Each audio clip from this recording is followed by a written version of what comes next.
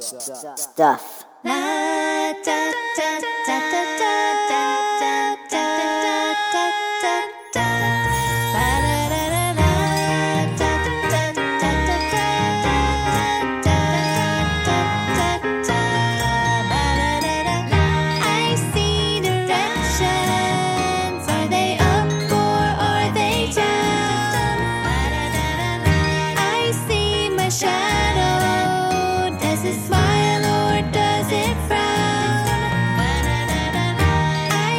Welcome to episode 177 of the Good Stuff Kids podcast. I'm your host, Mike Mason, and this is the show where we get to know the creators of certified and bona fide good stuff for kids and families. And on today's show, who you just heard was Margot Bevington. And if that didn't catch you and hook you right away, then I really don't know how else to do this for you, because that, to me, was awesome.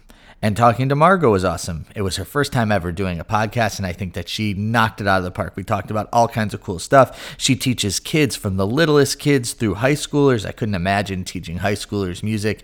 High schoolers, you know, there was a point in my life where in the work that I did, I liked working with high school kids. Now, I don't know. They're beyond me. They Snapchat. I don't even know if they still Snapchat, but it's beyond me no matter what.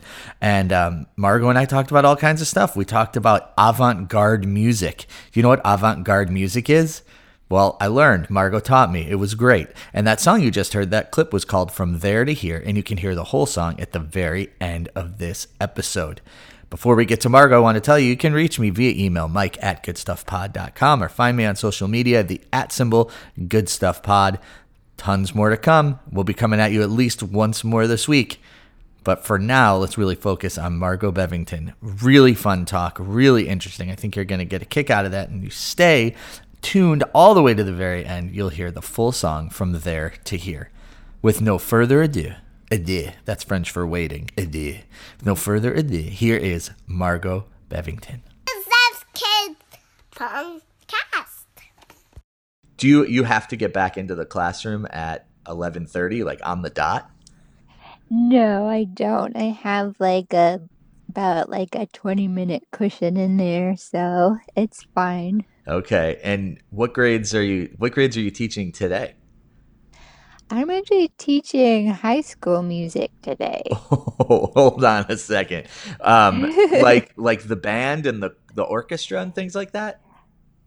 Chorus, and yes, we have band too. Okay. So what are some of the pieces that you're working with the chorus on? I was in chorus for years. Oh yeah, so we're doing Seasons of Love from Rent. Classic. Yeah. And another classic, Lean on Me. Oh, perfect. We're doing that one. Mm-hmm. And we're doing actually a couple of Beatles songs. Oh, cool. And we're doing I Want to Be Starting Something by Michael Jackson. Nice. Are you choreographing too, or is it just singing? Yeah, we do a little choreographing with it. It's a lot of fun. That's a great Michael Jackson choice. Do you get, as the I guess the conductor is probably the right word to call you for that, do you get to choose the pieces that you do, or is it like, does it come from somewhere else, I guess? Well, I try to kind of match the school community I'm working with, and I did get to choose the pieces, but I did kind of see what they had done before, and so yeah, and had kind of also a theme because we're working towards a concert. Okay, so, is this like a holiday concert, aiming for the holidays? Yeah, going for took off on the Seasons of Love kind of idea. We're doing nice. All You Need Is Love by the Beatles, Love Me Do. Nice. Yeah, so things like that. Cool. Mm-hmm. So I should say I'm speaking with my new buddy, Margot Bevington. Did I say your last name right? This is important. Did I say that right? Yes. Ooh, nailed it. And we're just we're getting to know each other here. And I thought that, Margot, you were a kindergarten teacher, but it turns out today you're teaching high school. So let's just get the elephant in the room out of the way. Which do you prefer, teaching high school kids or teaching kindergartners? I know that's not a fair question, but there's got to be some differences between the two, right? There is. I worked with young children for a long time. I'd have to say that is my favorite. Uh-huh. Yeah. Um, it's a an interesting um task to talk to young children Hmm. because you kind of need to think about what you're trying to say. And I don't like to talk down to children. I like to, teach them Yeah, of and course. teach them, even, the high level concepts they're asking me about. So, um, I love that. I love to kind of think about things and the world and kind of distill it down so I can talk to young children about it. Yeah, that's a gift. I think it's a gift to be able to talk about these tricky concepts in a way. I often find, so I have three kids myself, and I often find that, like, they're asking complicated questions. Like, we just moved to Houston, for example, and they want to know if our house is going to flood. And I can't really say that, well, it just depends on the hurricane season, and we got to watch the radars and we got to watch the weather, but it's more like, how to ease their mind while giving them some sort of tidbit of knowledge and absolutely telling the truth. So I totally hear what you're saying and where you're coming from. So you reached out to me because you have two records of family music out, and I think they're great. And I think that just from talking to you so far, I think that you're great. And I think it would be really cool to hear a little bit of your backstory. But before we do that, we should make very clear you are a teacher and you're teaching high school music and you're teaching today, but you're not playing hooky right now. This is your break. So there's Yeah, this is nothing my that break. there's nothing that anyone can say that would be like, "Oh, Margot should have been in class." No, no, no, folks. She is in the clear. So Margot, tell us a little bit about where you're coming from, your musical background. Well, um, I started playing piano when I was 6, like a lot of children do. I actually took a book my older sister had. She was taking a piano class, and our family had just gotten a piano. It was a big deal. But my older sister was taking the class, not me. Uh-huh. So she had a book, and I opened it up and taught myself how to read music. So Whoa. that's when my parents said, "Oh, let's get her some lessons too." Uh-huh. Yeah. Well, if you're teaching yourself to read music, that's very impressive. So you started on the piano and you started with lessons, and then what was the next steps for you? I loved all kinds of music. When I was very young, I actually had hearing loss due to chronic ear infections, Oh. stuff like that, and a speech delay. So um, I think I don't know for sure. When that started to clear up, the fascination kind of with sounds and music maybe started. I've always been fascinated with just different kinds of sounds. Love listening to music. Uh, just really kind of needed it, I think, Mm-hmm. and I just learned to play whatever chance I had. Loved to sing. It was something I needed, I think. And I think that that's true for lots of people. I think that music and what music can do for people, whether it's, and I think it's interesting, like you can break it down, whether it's the rhythm or it's the harmony or it's the tonics. I don't actually think I know what tonic means, but you know what I'm saying. Like just the overall sound, it speaks to people in a completely different way, and I love that that's part of your story. So when did you start doing kids and family music? Well, I started actually writing songs for kids um, when I was much younger, just out of college. Oh, so like Um, 2 or 3 years ago, just like oh me, right? yeah, that was just yesterday. Um, so yeah, I just collected songs that I wrote. I started teaching kids not long after college. I studied music. I got my master's in music. Oh, great. Um, Actually, after I got my master's in music, it was very academic program, and there was a lot of focus on complexity in academia. And I did it. I did my thesis, and I had like these big ideas about music. But I also wanted to kind of take a step back from all that and kind of get back to, what music means to me and what do I want to do with it. Hmm. So I ended up teaching. I love teaching and love working with kids, and my extended family started to grow. I started to have nieces and nephews, and started to work with families, and then started to have my own family. Hmm. So the kind of interest in working with children grew that way. Um, and just started writing songs that I could use either in teaching or I actually wrote my first children's song for my niece when Oh, she turned 3. nice. And it's my song 1 and 2 is 3.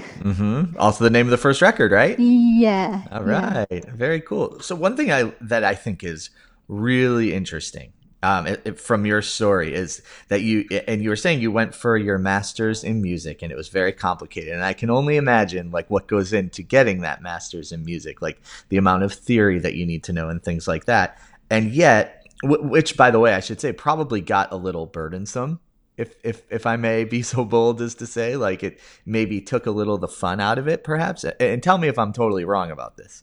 But one thing that I love about your story in particular is that you have that master's in music, you have that knowledge level, but yet, like when you describe your music, and I think it comes through if you listen to it, it's joyful and gentle, and I think that that's like the opposite side of the spectrum, right? Like keeping things simple, I guess, for lack of a better word, and joyful, and particularly, I want to key in on that word gentle. It's got to feel totally different than when you were pursuing that master's and writing your thesis, etc.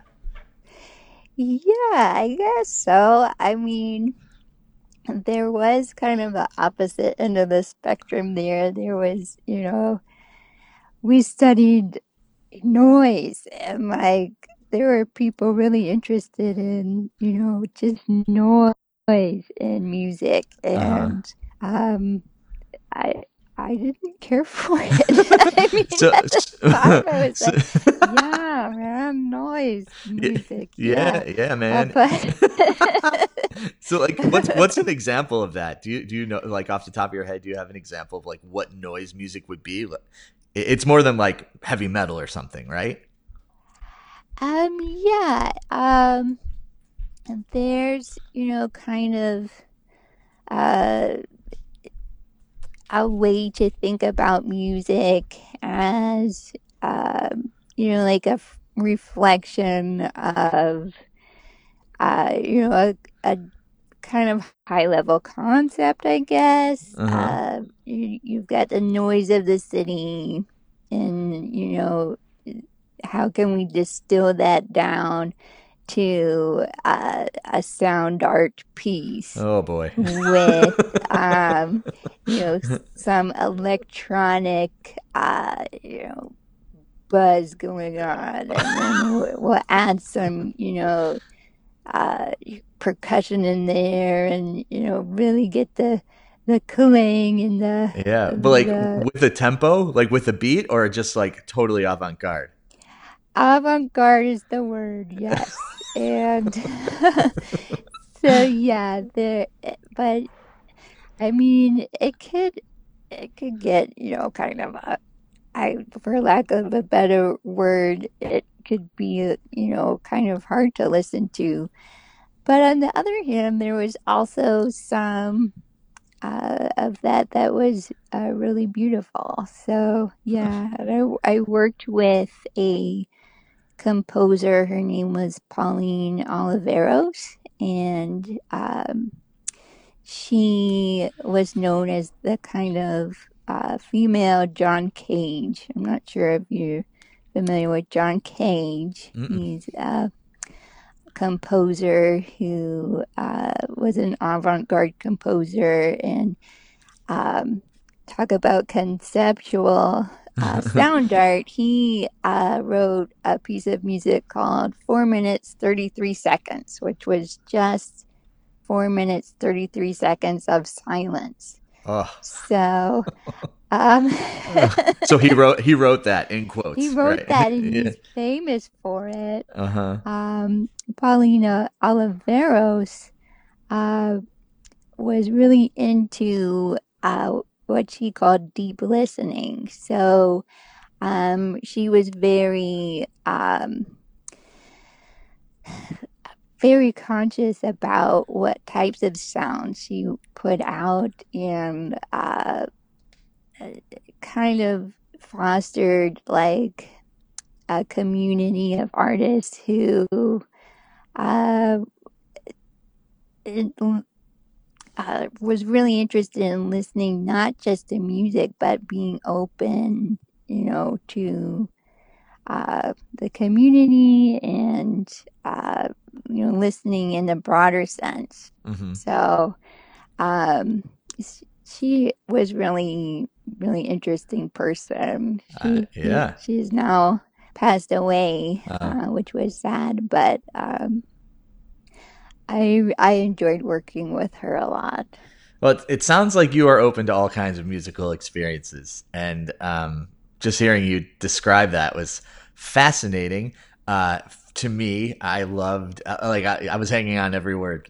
It was extremely extremely cool to hear, and I could talk to you, I think, about that for a really long time. However, I think we should. I need to, not you. You're doing great. I need to keep my eye on the ball, and we need to talk about this new record of yours. The new Okay. record is called "I Am 456," and you have a lot of different kinds of songs in here. There's songs that come from a sensitive place of the child, right? So I'm looking at "Can I Play Too" with friend of the podcast and friend to you and I, John Cullimore, and then there's songs like "Make Believe Zoo" and "Superhero." So why don't you tell me about a couple of your favorites from this record? Okay. Um, well, um, how about I start with Can I Play Two, since Sure. you mentioned it?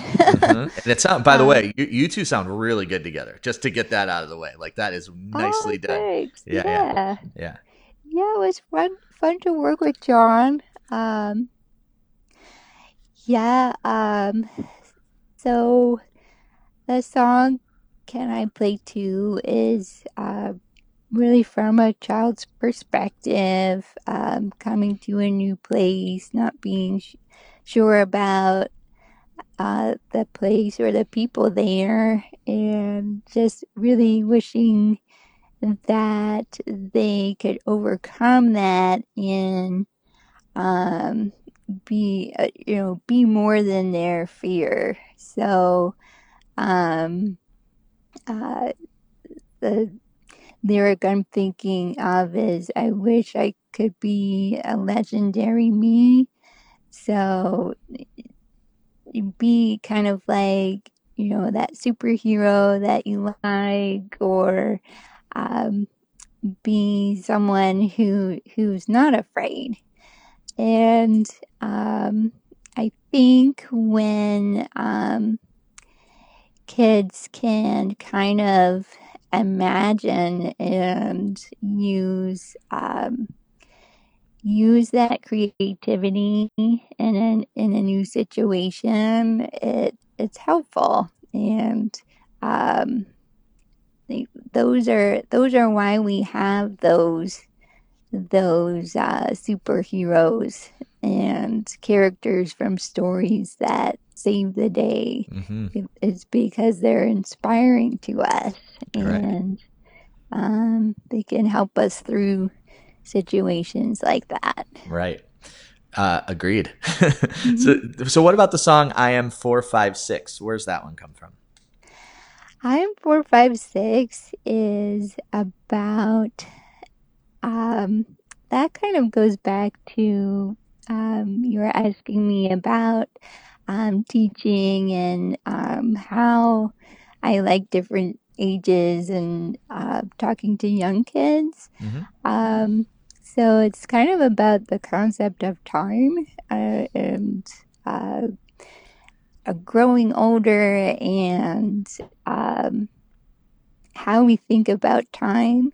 And it's also has a broader uh, meaning with counting, a double meaning for the word count. So we count numbers, but we also count as people. Oh, nice. So, Man, you don't do anything without multiple layers, huh? That's awesome.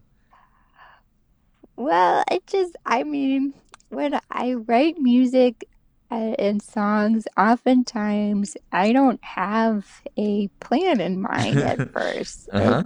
kind of just comes out. So, that I think came out of the place I talk to young children about time a lot. I talk to my son about time. It's a fascinating concept, I think, for young children because you can't see it, um, and there's a lot of things that we can't see, Mm-hmm. um, but are very important, Mm. including ourselves. We count. So, Yeah, yeah. And so thank you for taking some time to talk about what's going on behind the songs, which is always fascinating to hear. I love the multiple layers. Did you mention that you were making some videos? Did I see that in some email between you and I? Is that correct? yes, Ah. I have a YouTube channel. I've started making weekly videos. Um, their range, I'm doing music videos of my songs. I'm doing songs that I've used in teaching, using sign language and Spanish. And I also am including a series of kid jokes I did with my son. Oh. We were playing around one day. He actually helped with the video I did recently. I just put it out yesterday. Uh-huh. It's of my song Make Believe Zoo with his Make Believe Zoo, his Uh-huh. stuffed animals. And he has a snake that is like a puppet. And he started talking to me with it and telling me jokes. And I was like, wow, Sebastian, can you do that for, a video? I think people would like it. So he agreed, and we put out some videos of him telling me jokes as this snake puppet. So, That's awesome. Very yeah. cool.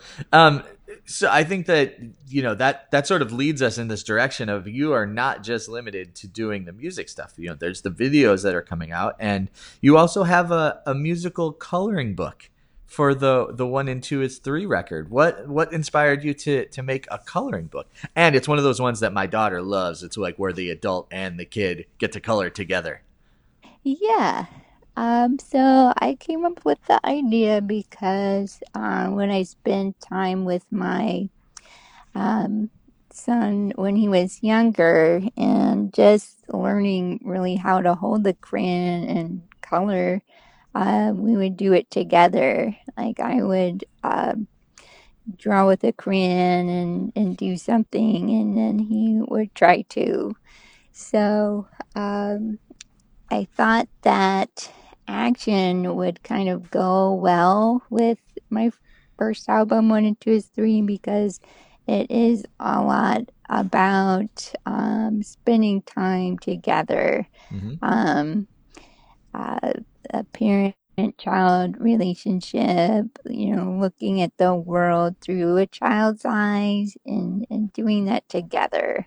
So, the coloring book kind of mirrors that, where you get to color together. So, It's great. um, yeah. And then the other thing is this, what I just brilliantly named piano popsicles. What are piano popsicles, Margot? So that is, I spend a good deal of time as a piano teacher. I do that as well. And over the years, I found that beginning players want to play their favorite songs, but don't quite have the skills yet. So, um, piano popsicles are pop songs that Mm-hmm. I've made uh, very simple, and I've used in my classes, and um, they're just kind of fun to do. Nice. That's great. That's all they need to be. Fun to do. I think that idea of letting kids be successful, I think that's really sort of what's behind that, and doing what, having a song that they love to hear and then being able to play it is really good. I know I've talked a lot about my experience with my kids today, but my daughter is starting ukulele, and she's almost 7, and it's just like it's hard because she's not able to make it what she wants it to be. Like, she wants to be able to play songs, and it just doesn't come easily. So the fact that you're taking steps to make it easy for kids to make their own music and play songs that they know and love, I think that's a very important thing. So Margot, Definitely. yes, yeah. So Margot, how do we? So there's lots of stuff, right? We've talked about music and the YouTube channel and coloring books and piano popsicles, and there's poetry too. I mean, you are a woman of very, very many talents, which is a very impressive, I have to say. So how can what's the best way to find you and keep up with you and get ourselves some of this great stuff that you're making? Okay, so I do have a website. It's www.inandoutoftheclouds.com, all one word.